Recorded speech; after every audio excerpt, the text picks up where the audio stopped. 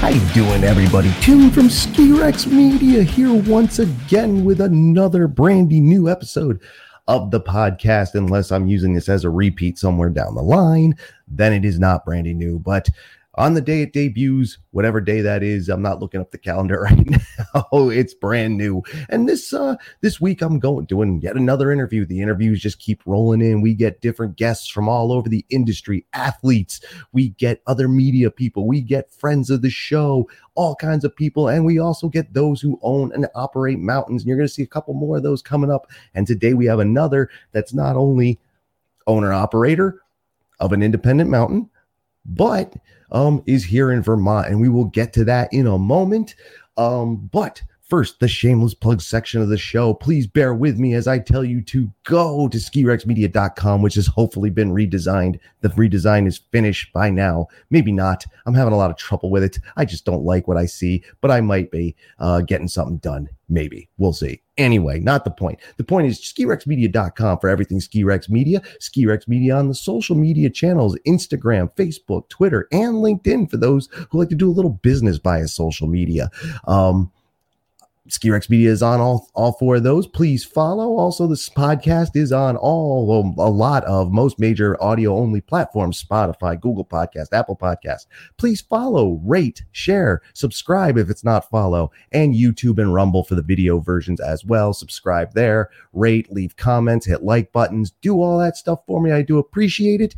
And if you do enjoy Ski Rex Media and want to show your fandom, skirexmediamerchshop.com.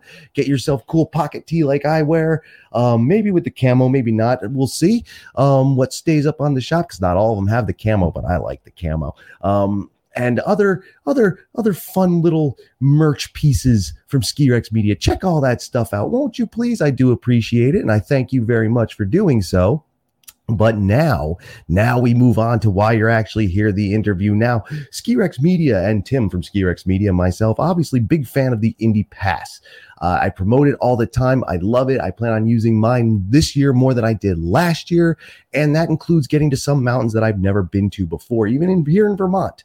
And one of those is Magic Mountain down there in Londonderry, Vermont, a mountain that in my lifetime was closed for a good chunk of my skiing days and was never able to get back. And now I can't wait to get back, and neither can a lot of people. And we talk all about that with the current president and owner and dishwasher and car parker and anything else over at Magic Mountain, one Jeff Hathaway. Wow, I just butchered his name.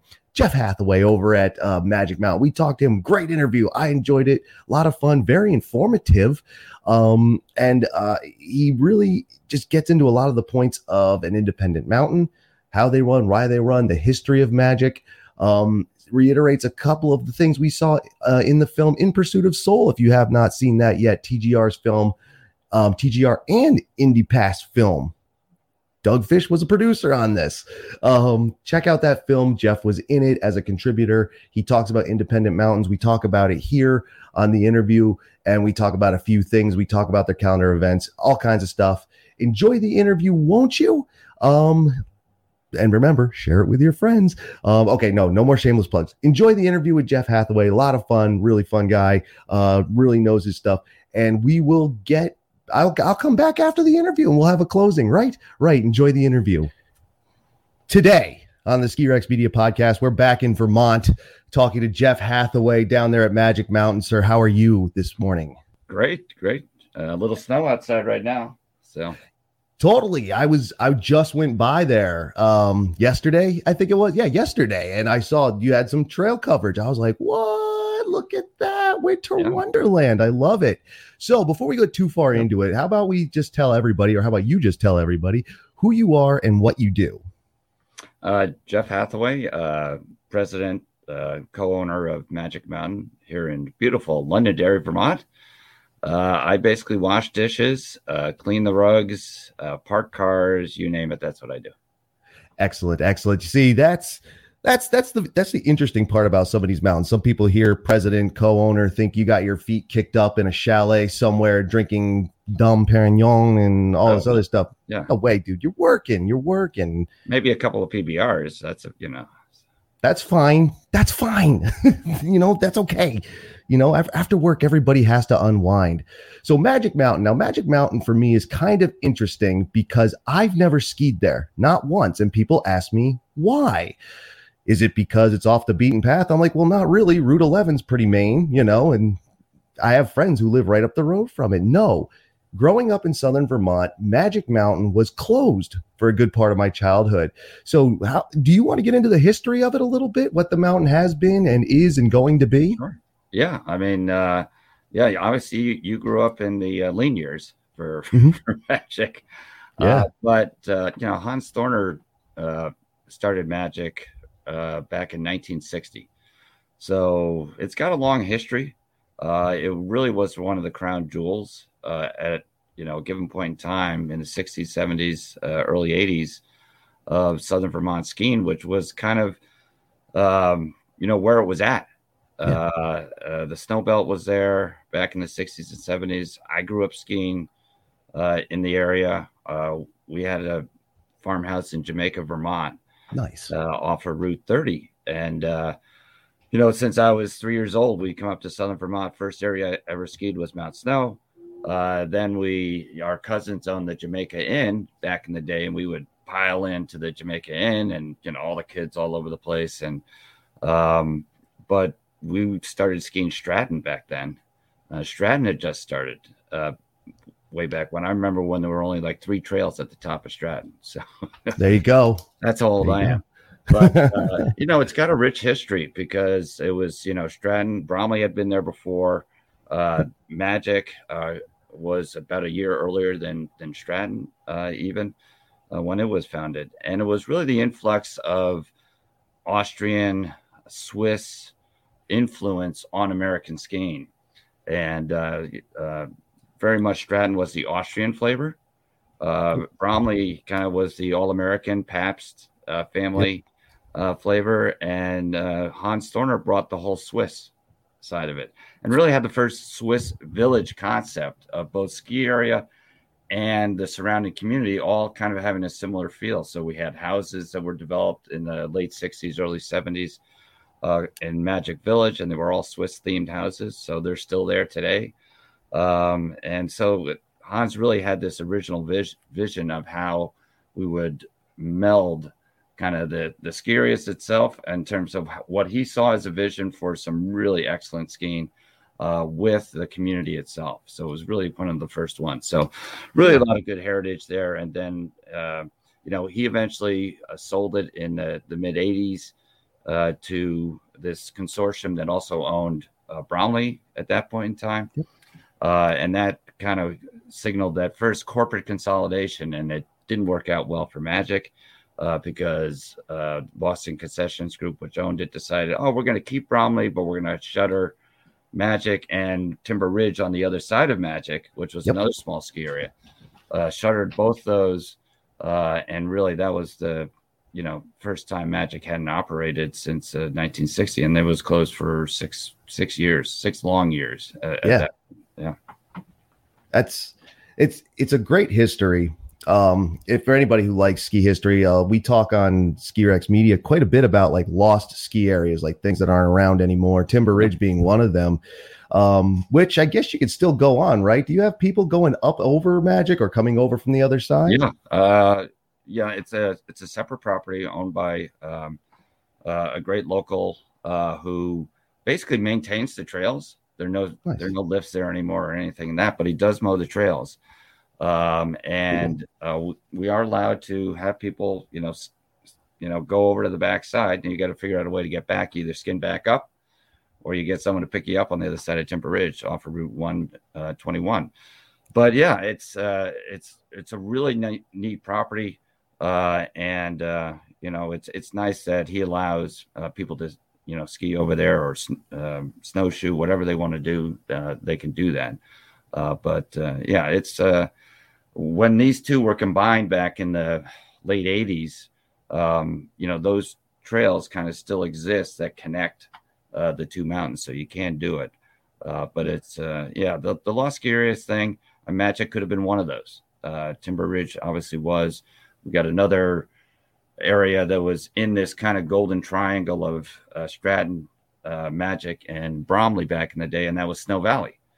And Snow Valley is when you come up. You were driving the other day when you're coming up Route 11 from Manchester. Snow Valley's on the right, and there's still some good uphill, skinning that you can do there and get some runs in. But it's a little less kept up than Timber Ridge, but it's got some good steeps, and it's a nice little pocket that collects snow in there. So that's a good one for people who are interested in skinning. And Snow Valley's interested to me. I only learned of its existence last year or the year before, quite by accident. I was looking at something on Google Maps on the satellite, and I seen, the trails are still there. I was like, what's that? I didn't know what that was. Friend of mine lives right up the road from it. So that's, and oddly enough, his parents live right next to Timber Ridge too. So it's a whole thing right down there. And it's a great area. I loved growing up in Southern Vermont. And with all the uphill now you can do in these places, and Magic too. And there was something I definitely wanted to ask you about, not to bounce around too much. But I was talking to Adam Sauerwein, host of the Pursuit podcast, not too long ago. And he was talking about a token that you got up at the top of Magic. I think he's where he said it was. You skin up and you can get a lift ride back up if you talk to the lifty. Is that still a thing? What was that about? That sounded cool. I mean, that's been kind of part of our heritage, and I think it goes back to when we were closed. It shut down back in the mid 90s. The only way to access this great terrain back here was hike it yourself. So totally. That's what people did, and kind of we kept that culture going. And previous owners, even to us, allowed people to skin up. When we were open, if you could, you got up to the top, you could get a free ride back up. It's not something we're currently doing right now. Sure. With a free token for lift right up. It's just gotten so busy, and with us restricting capacity at the lifts and things of that sort, we really need people to have that ticket for the lift right up. But we've got a very generous uphill policy. Certainly whenever we're closed, people can access it. And even when we're open, obviously, people can access it. All they need to do is get a free ticket at the ticket window, just so we know they're out there, take the uphill trail up and have at it. So we don't restrict that, but we just can't do the free token anymore. Yeah. And that's fair. We're in those times where things have to change a little, but you do embrace the uphill, and a lot of places are, but other places aren't. And I think it speaks to, it's a smaller community mountain. And I think that's, and you can definitely comment on this. That's part of the success. Like I said, when I was a kid in the mid 90s, I was also skiing Mount Snow, but in high school I was working there, so I didn't have to pay for it. Shout out to Les Otten and the American Skiing Company from back in the day. So I was always at Haystack, Mount Snow, Killington. That's where I was every time I could go. But now you're open, and now it's a success. And I think the community part of it has been part of that success. But the more it seems, as you look on social media, regular media, people love Magic Mountain for every reason. Like, what a success story. Like, is that right? Am I overselling it, or, anything like that? It's been a long struggle, I would say. Yeah, totally. The community has really truly been at what the heart and soul of this place has been all about. And so when Magic, to kind of continue that history, when Magic came back in 97 from being closed and things of that sort, it took a lot, because basically on the way out, it was pretty stripped bare. So snowmaking was, a lot of the pipes were kind of destroyed on the way out.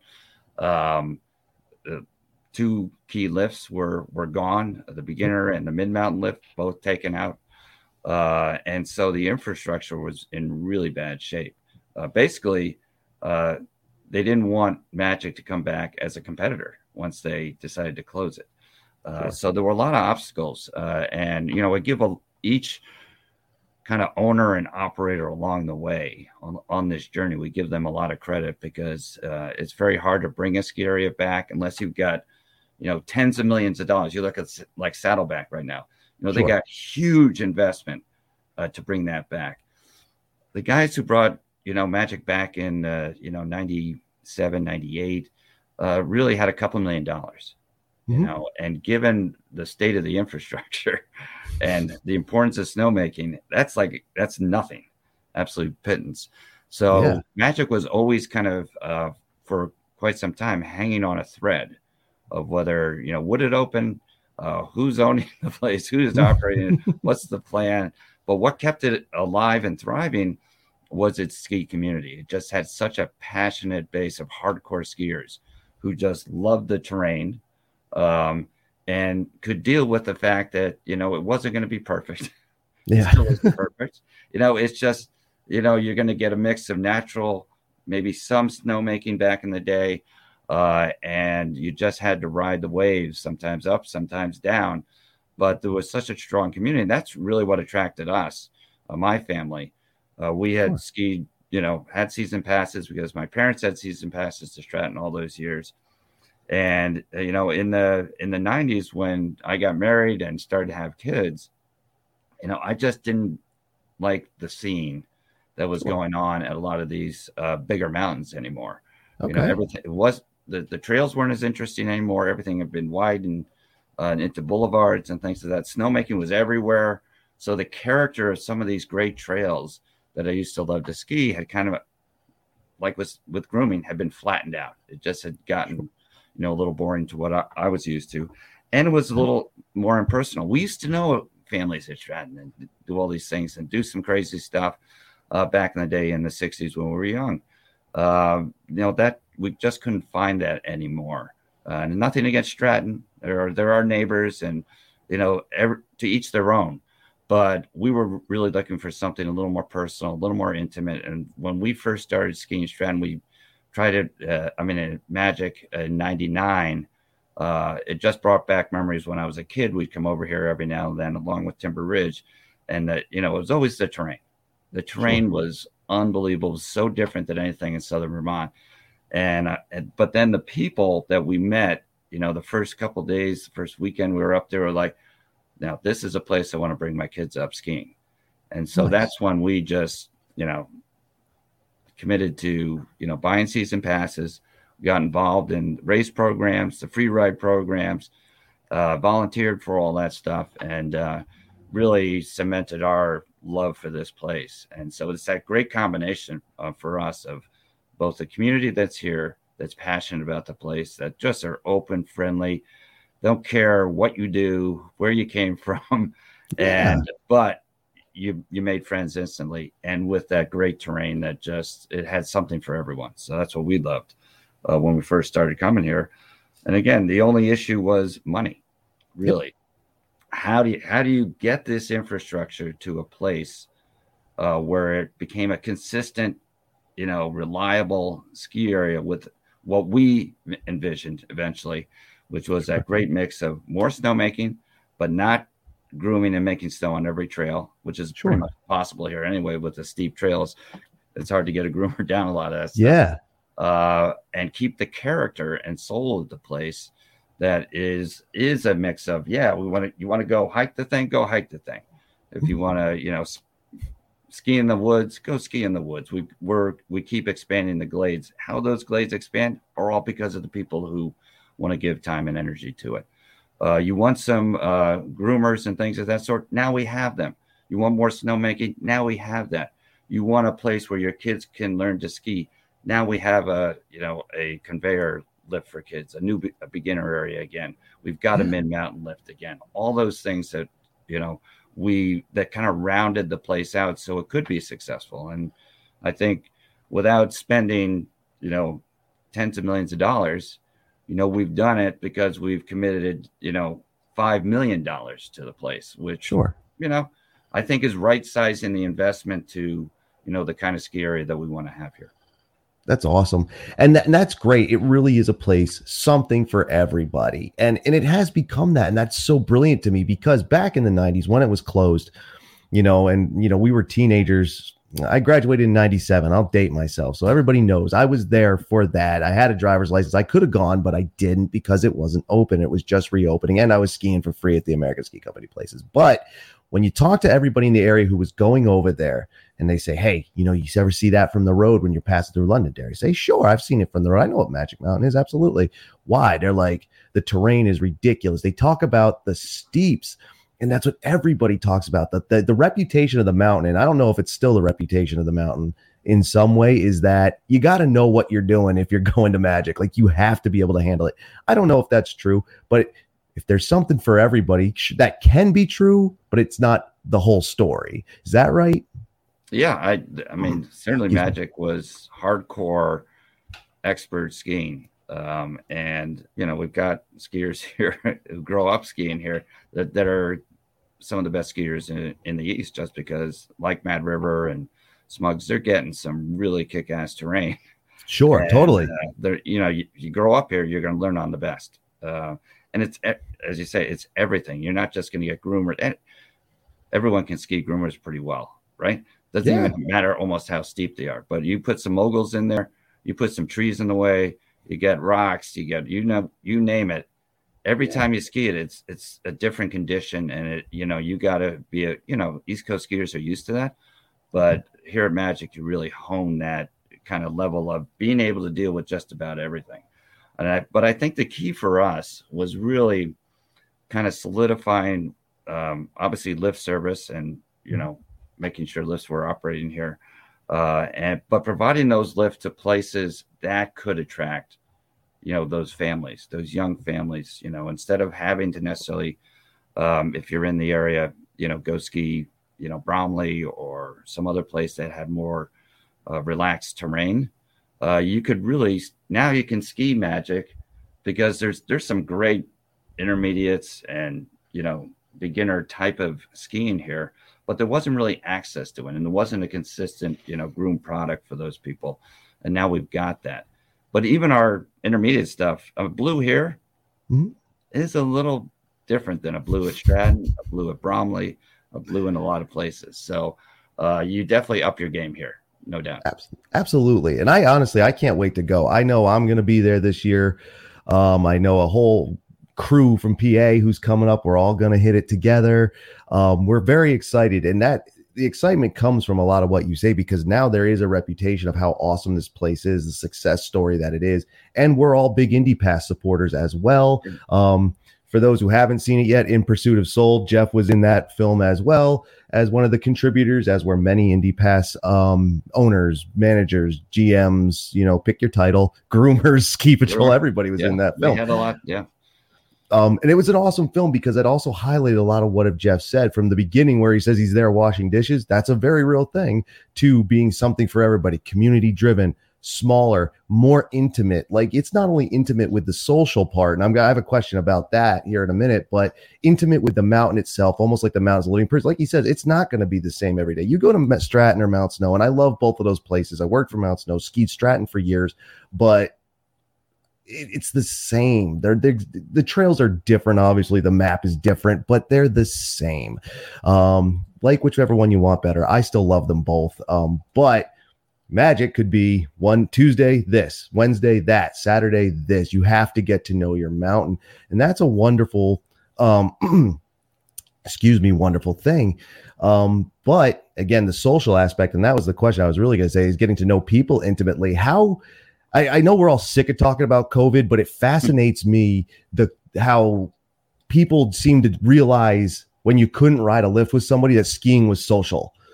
Was that a big part of it? Like we all know how, from a business end, how COVID-19 restrictions just destroyed everything. It didn't destroy everything. We were pretty successful, but the social aspect, like how did that hurt at your mountain?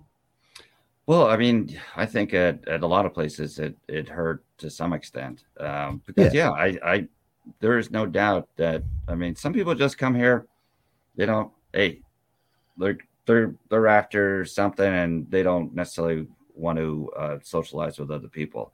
But There's a huge crew here that, this is what they wanted. This is their family.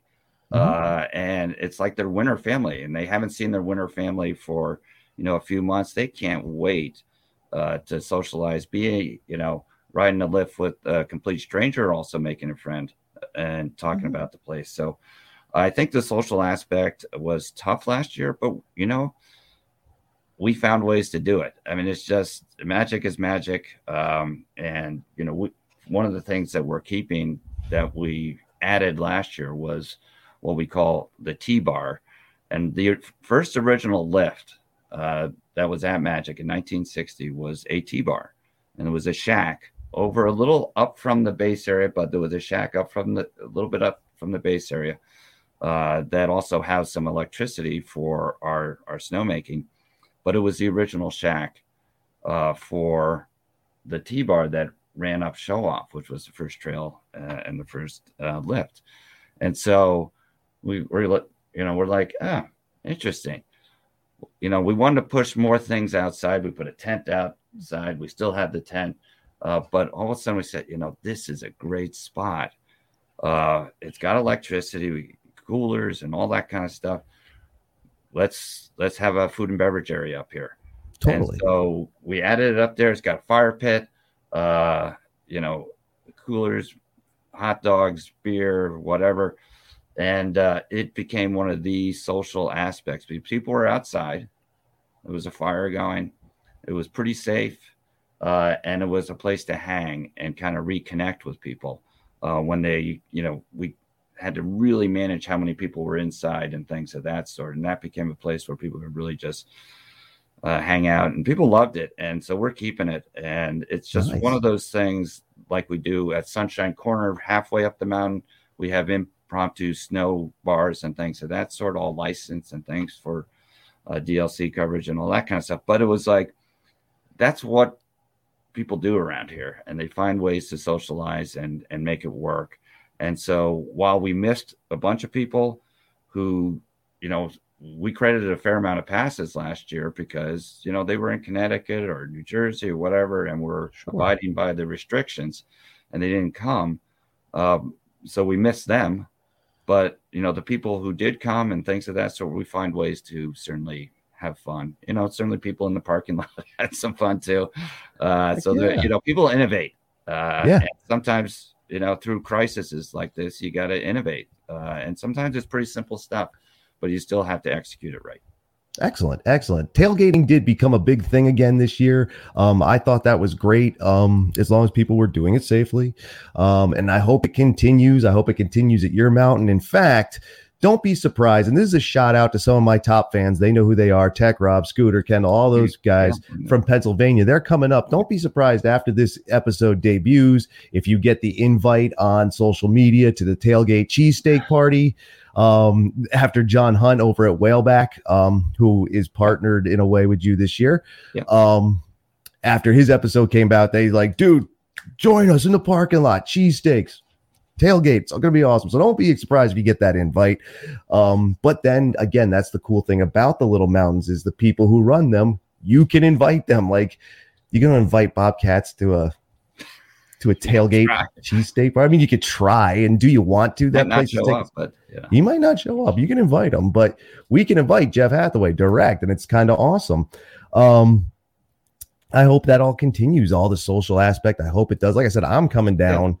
But I'm only up by White River Junction, so I'm not far. But the PA group and everybody, I have friends who live there. Everybody wants to get there this year.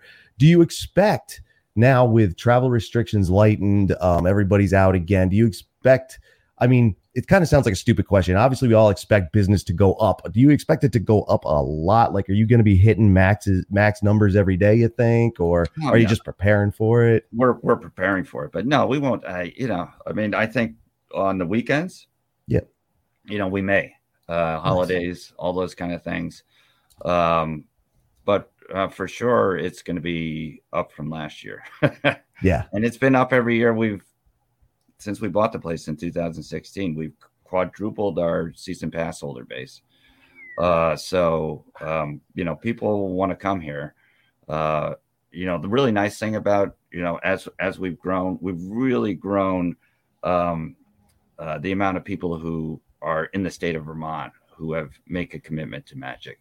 I think when we purchased the place, maybe 15% of our season pass holders were Vermonters.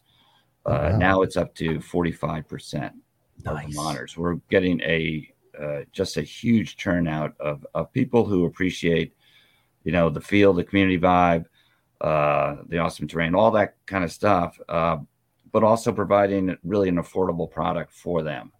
And we do a specific product for our Vermonters because we want, winter's hard enough, Yeah, in the state of Vermont. totally. And if you're not out enjoying, all that snow and what happens by skiing and riding and things of that sort, it makes the winter even longer. So we want to make sure so we have special kids student passes, and parents of those students want to make sure they're getting out and have a place to go to that's very affordable, and where they can just kind of learn and grow up skiing and, enjoy all the benefits. I mean, it's really, this is a small community place in many respects, but the terrain skis much, much larger. This is a mountain with 1,500-foot vertical, and where it's top to bottom runs, you can get after it, and you feel like you could be at Mad River, Sugarbush, Smugs. It's that type of feel to it, but just on a little smaller scale. And everything comes down to one base area, so you can have your kids just go out and ski. They're not going to get lost. And people will watch out for each other too. So if, so it's got that feel, and that's where, that's why we do put in, restrictions on the amount of people who can be here. So Sure. A lot of that started with, for many areas with COVID. Mm-hmm. But ever since we bought the place, we had a restriction on how many people could be here. And for the first time, because our pass holder base has grown so much, we're putting a restriction on how many passes we also sell. So not only day tickets are, we have a capacity limit on that, but also pass holders. Not in terms of once you buy a pass, you can come here anytime you want. So Sure. we're just not going to oversell anything because we want this experience to remain kind of uncrowded on the slopes. And I think people feel it when they come here. Oh, I get it. Yeah. This is why you've got fixed grip lifts, because they're not unloading 8 people at a time, constantly at the top of the hill, and then they all have to go down a certain amount of trails. Here, you have time to space people out and really get to enjoy the terrain and not be looking over your shoulder for the most part. Yeah. So, and that's that's just a different feel. And some people, and I've always said it's a very self-selecting mountain. So because we don't have any high-speed lifts, and the new lift we're putting in, the quad, is not a high-speed lift. We intentionally, because one, it's affordable for our pocketbook, even though it's a $2.5 million project, but it keeps that fixed grip steady, people in the air, not on the slopes, and it keeps that vibe and feel going that we want. So if it's overcrowded on the slopes or overcrowded in the lines, that's when we start to feel like, well, this is not what the experience we want here is. So it's just a different look at it. I think more people are starting to put in some of these capacity restrictions and keep those. But, we've always believed in it, and for us, it works. Yeah, it totally does. Like I said at the beginning, Magic is a huge success story. Like every year, it seems like more and more people are Magic Mountain supporters, or they want to get there. I've never been there. I got to get there. It falls into that big kind of group of mountains that the Indy Pass, a lot of the Indy Pass mountains belong to, and I support it. I love it. Love Doug Fish. Love all these mountains that I've been to from it, because it's the same idea. Smaller, intimate, one base area. Let your kids go. You'll find them. You'll find your friends. Doesn't mean you can drink more. It just means you'll find your friends. It's this wonderful smaller vibe that I think, I don't know if the industry was ever missing it, because you all have been here. It's just that now people are they're finding it again, and like, wow, that's pretty cool. It's nice to have the hot tubs and the amenities and all the fancy stuff. And, like, people are going to love riding that 8-pack up at Loon next year after, whenever it opens. And that's great. And I want to try it too. I like technology. That's neat, but that'll be once. Places I want to go back to are like this. less lines, more intimate vibe, talking to people, getting to know people, getting to know the mountain, not paying $1,000 a day to go. And actually that brings me to another question. This one's kind of fun. Just because I follow social media too, it's a great place to go. While it can be an awful place to be social media, believe me, it's also great. You know what's going on what day. One thing in particular, as an example, I'll use, I think it was when the paid parking at Mount Snow was announced. And I don't know who runs your social media, but there was a little, not shade thrown, but I think there was a nudge at it. And I think it was Magic. Was it Magic? Shocking. Yeah. There was a little nudge at it. Like, you still park for free over here, something. And you do it. And it's tongue in cheek and it's fun. They're not being jerk offs over there. Trust me. But to that point is that, are you guys throwing shade on purpose, or is it just for fun? Am I wrong? Listen, we don't take ourselves too seriously. Awesome. Just in general. There's some serious stuff going on here, and infrastructure and money spent and all that kind of stuff. But you also have to have a little fun with where we are. We respect all our friends and neighbors that around here. They help us out with projects and things of that sort. The ski community, from a business standpoint, is very tight. Sure. But I'm not going to be bashful about saying this, is that ever since we bought this place, we are 100% focused on showing people that there is a difference. There is an alternative. There are choices out there that they may not have known about before. Yeah. And we're not afraid to point out the differences, most of it in a very positive way. But, sure.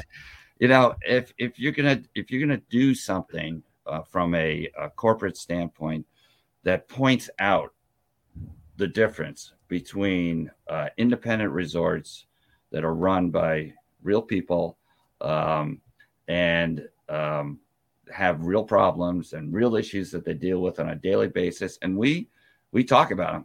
It's like, the quad is supposed to have been up 2 years ago, and we're still dealing with major engineering, infrastructure, contractor issues. That's just reality. Sure. And we don't hide it. It's there.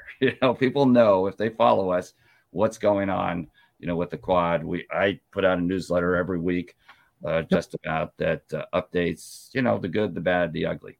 Most of it's good, but there are projects that don't necessarily fit neatly and happen on time and on budget and all that kind of stuff. And we just try and tell people what's really going on. And that's so similar with when Mount Snow comes out and says, hey, we're gonna charge for parking. Yep. Oh, okay. Well, that's something we're not going to do, for day parking and things. So we're just not going to do that. And there's a reason, for not doing it. We're trying to provide an affordable experience. These passes that Icon and Epic are great in terms of, wow, I can ski all these places, right?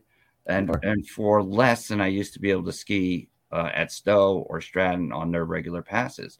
So now all those prices have come down, which is, I think, great for the average and average skier who's out there, 10, 15 times a year. Sure.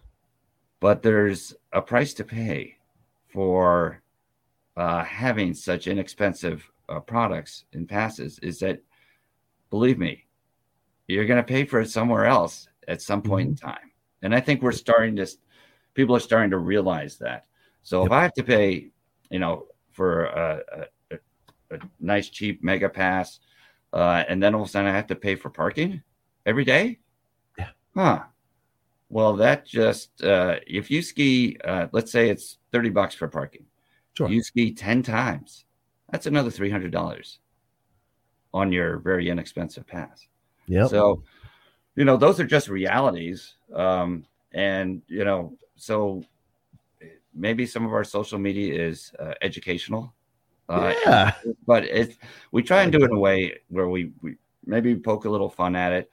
People can make fun of us. That's okay. We're not, not everything goes right here.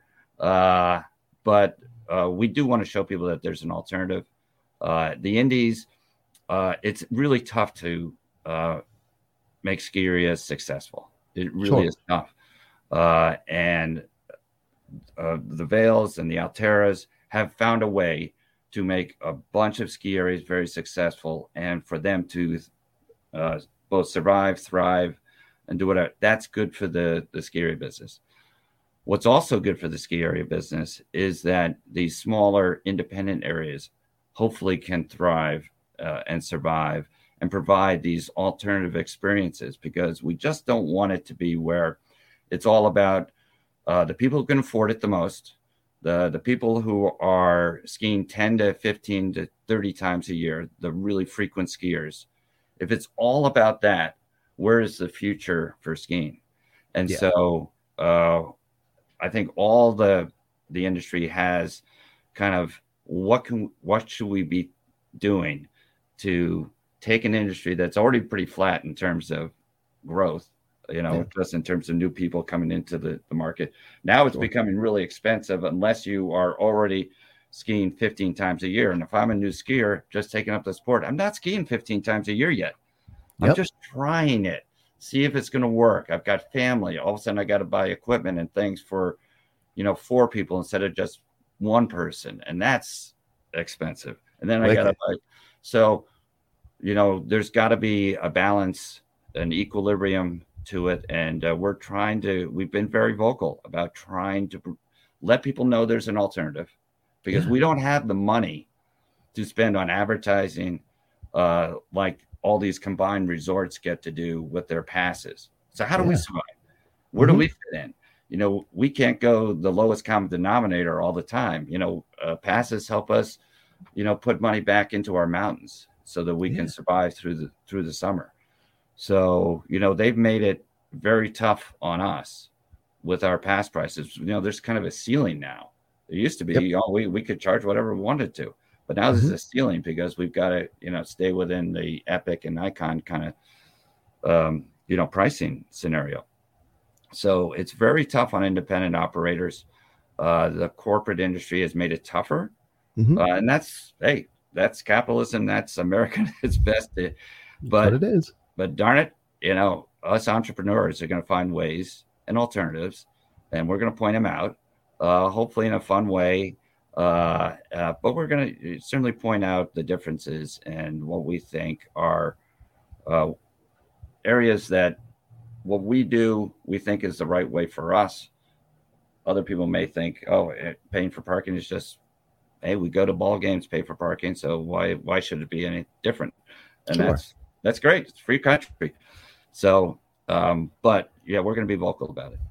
Absolutely. And it's kind of awesome that you are, and that other operators are as well, because I don't know, I feel like the corporate models that are out there, and they have to do, like you said, they do what they do. I think in the end, they're going to push people, especially as they get more negative press.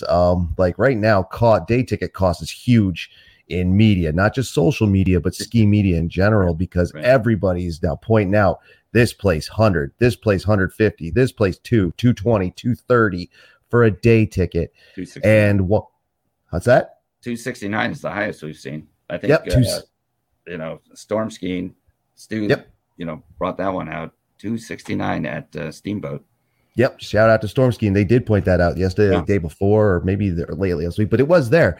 Yeah. And you're right. That's getting, and while you're right, Epic Icon passes priced amazingly. If that's the type of skier you are, if you're out there, if you're skiing 3 times a day, none of it makes sense. But places like this, it makes sense. Places like Magic, places like the other Indy Pass Mountains that are in Vermont, Jay and Bolton and Suicide 6, which I love. And Suicide 6 isn't even big, and I love it. It's a great place. And I think those alternatives, people are going to be seeking them out. In fact, during COVID, I was talking to a lot of people who went Indy Pass specifically because the places were smaller. I can be safe, lesser numbers. And they get there and they're, and they talked about it being a place that you see the sign on the highway, but you pass because you're on your way to Stratton, Mount Snow, Killington, Okemo, you name it, but you pass it. You're like, I'm just going to go to where I know. So now you go somewhere else and you're like, holy crap, this place is friggin' amazing. saying, I think people are longing for that. They're starting to realize they're longing for it. And you're gonna have people beating down the door once, you reach a point where, like, say, Magic sells a number of passes for a time and the people are like, damn it, I didn't get mine. Yeah. Damn. I think you're going to get that because of the popularity of places like Magic. And like I said, growing up, Magic was popular with people who would hike up. And we heard about it, but we were skiing everywhere else because it was closed. Now, I talk to people, they're like, we're going because we can and we love it and we want to see it. And I hope they do keep coming this year. Do you have what's your schedule of events for this year? I think I saw December 18th, second week of December opening. Anything special happening? Well, basically we're bringing bands back. Nice. Our Black Line Tavern. Right here.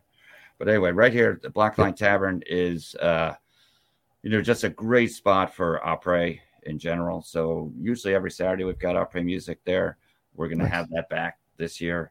And then Saturday nights, our Black Line Music Series. We usually just get some great bands. Most of the concerts are going to be free, but we do have some paid ones for the bigger ones. And but we get great sponsorships from local areas to help us pay for all those bands. So the 18th we'll have a opening day band. That night we've got December 30th, we've got Lizards. We just announced that. Fish Tribute. They're going to be here on December 30th. That's going to be a paid-for concert, but that's going to be a big one. New Year's is just always huge here. Totally. We start with New Year's Eve. We do an event called Tuck It. Okay. We've got like a trilogy of our own kind of extreme events. Okay. And it's stuff that few other places do, but it's just been our heritage. We've got the slopes for extreme events. And so, but now we've started since we purchased a place to solidify like 3 that we really have fun with. One is on December 31st is called Tuck It. Okay. Tuck It, we're pretty straightforward with the names, I guess, but Tuck It. Yeah, totally. We hadn't, there used to be, it was Tuck It or something it. But if you want to, go ahead. No restrictions. We're still a family place, so we couldn't do that. But so Tuck It is basically the only radar gun speed event in the East. Awesome. To crown the craziest, fastest skier and rider in the East. And basically, it's different age groups and all that kind of stuff as well, men, women. So it's open to anyone. Nice. But the top 3 speed events, we give out $1,500 in cash for the top 3 finishers, plus some silo skis usually and some other things. So it's a really fun event. We do it right out here on Black Line.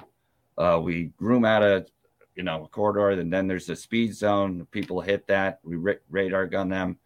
The speeds approaching, high 70s, 80s. So it's really fun to watch. And we announce the event. And it's probably me. It'll probably be me and another guy. But we announce it from the Black Line Tavern deck. You can look up and see the event. So we have a lot of fun with it. And then it rolls just right into, opera ski music. And then we've got a band that night for New Year's with fireworks at midnight to bring it in. So, that's kind of how we kind of open the year up. It's going to be fun. We're also going to do probably a Uller Fest on the 18th as well. Our opening day, we'll burn some skis and drink some beer, probably. Nice. I can imagine. But so we've got that big ski event. Then we got another one in February that we do, which is called Road to Ruin, which if you've ever seen, that classic 80s ski movie about the Chinese downhill. Basically, it's a take on that. Yep. Without the alliteration or poking fun at obviously any Asian people. That's just not cool. Yeah. So we call it Road to Ruin. But that concept of just heading down the hill as fast as you can, and really it's just the first. It doesn't matter how you look, what tricks you do. That doesn't matter on this one. It's just from the start. We have probably about 10 per segment. We carve it up into different flights. 10 per flight, and the first one to get down, let's say among men 60 plus, the first one down goes on to the finals.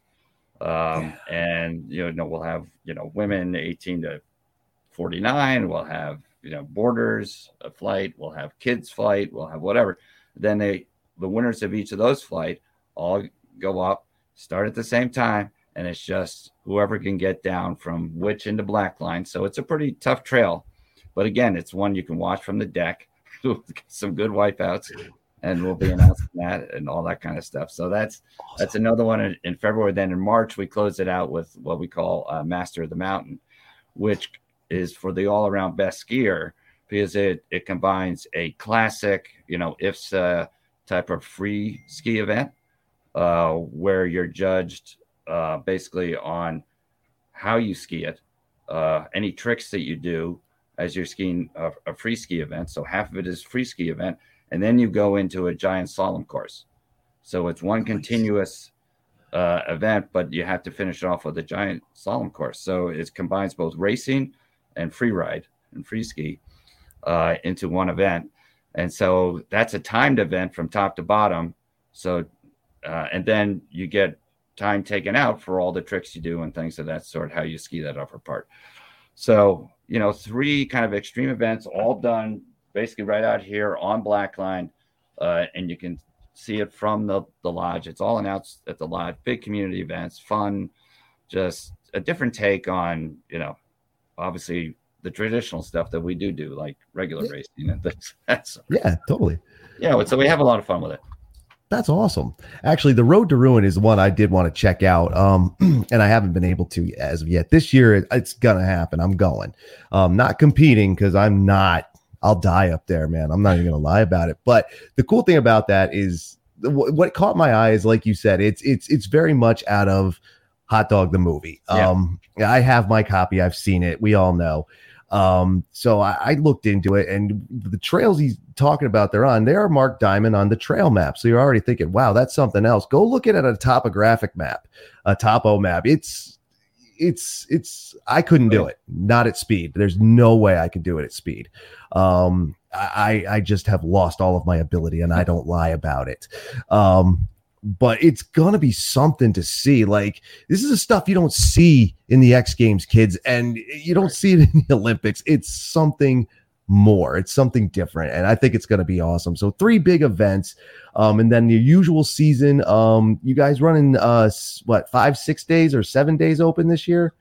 Basically, we do our regular schedule is Thursday through through Sunday. And then we do have a bunch of mountain rentals. One of the things we do is we do rent out the mountain on Mondays through Wednesdays. We don't do it completely. We don't pack them all in because we do like to give our people days off. But we do private mountain rentals. And so those are mostly on Mondays, except for holidays. So holidays we're open to the public as well during the week.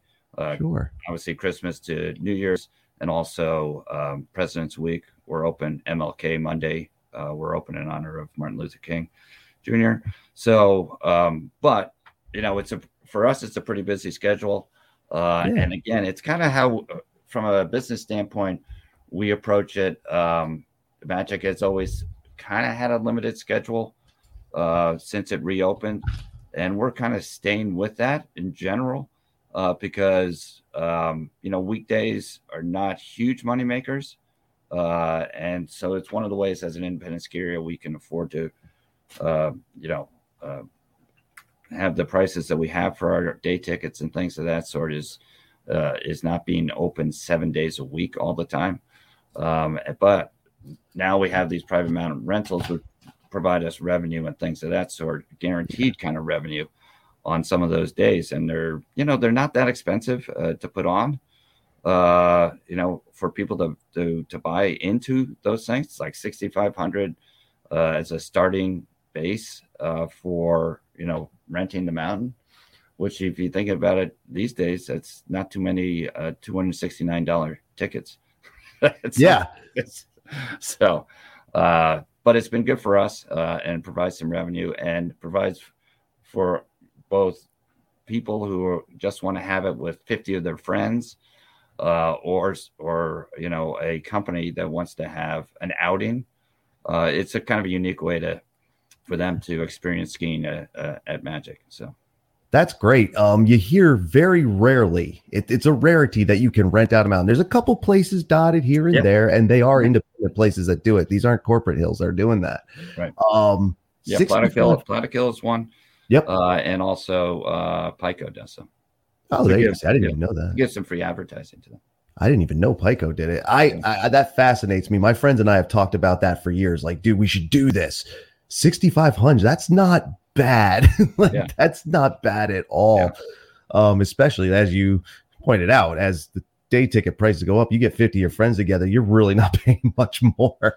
Yeah, and exactly. I mean, if you have 100 friends, it's basically $65 a ticket here, and you got the mountain to yourself.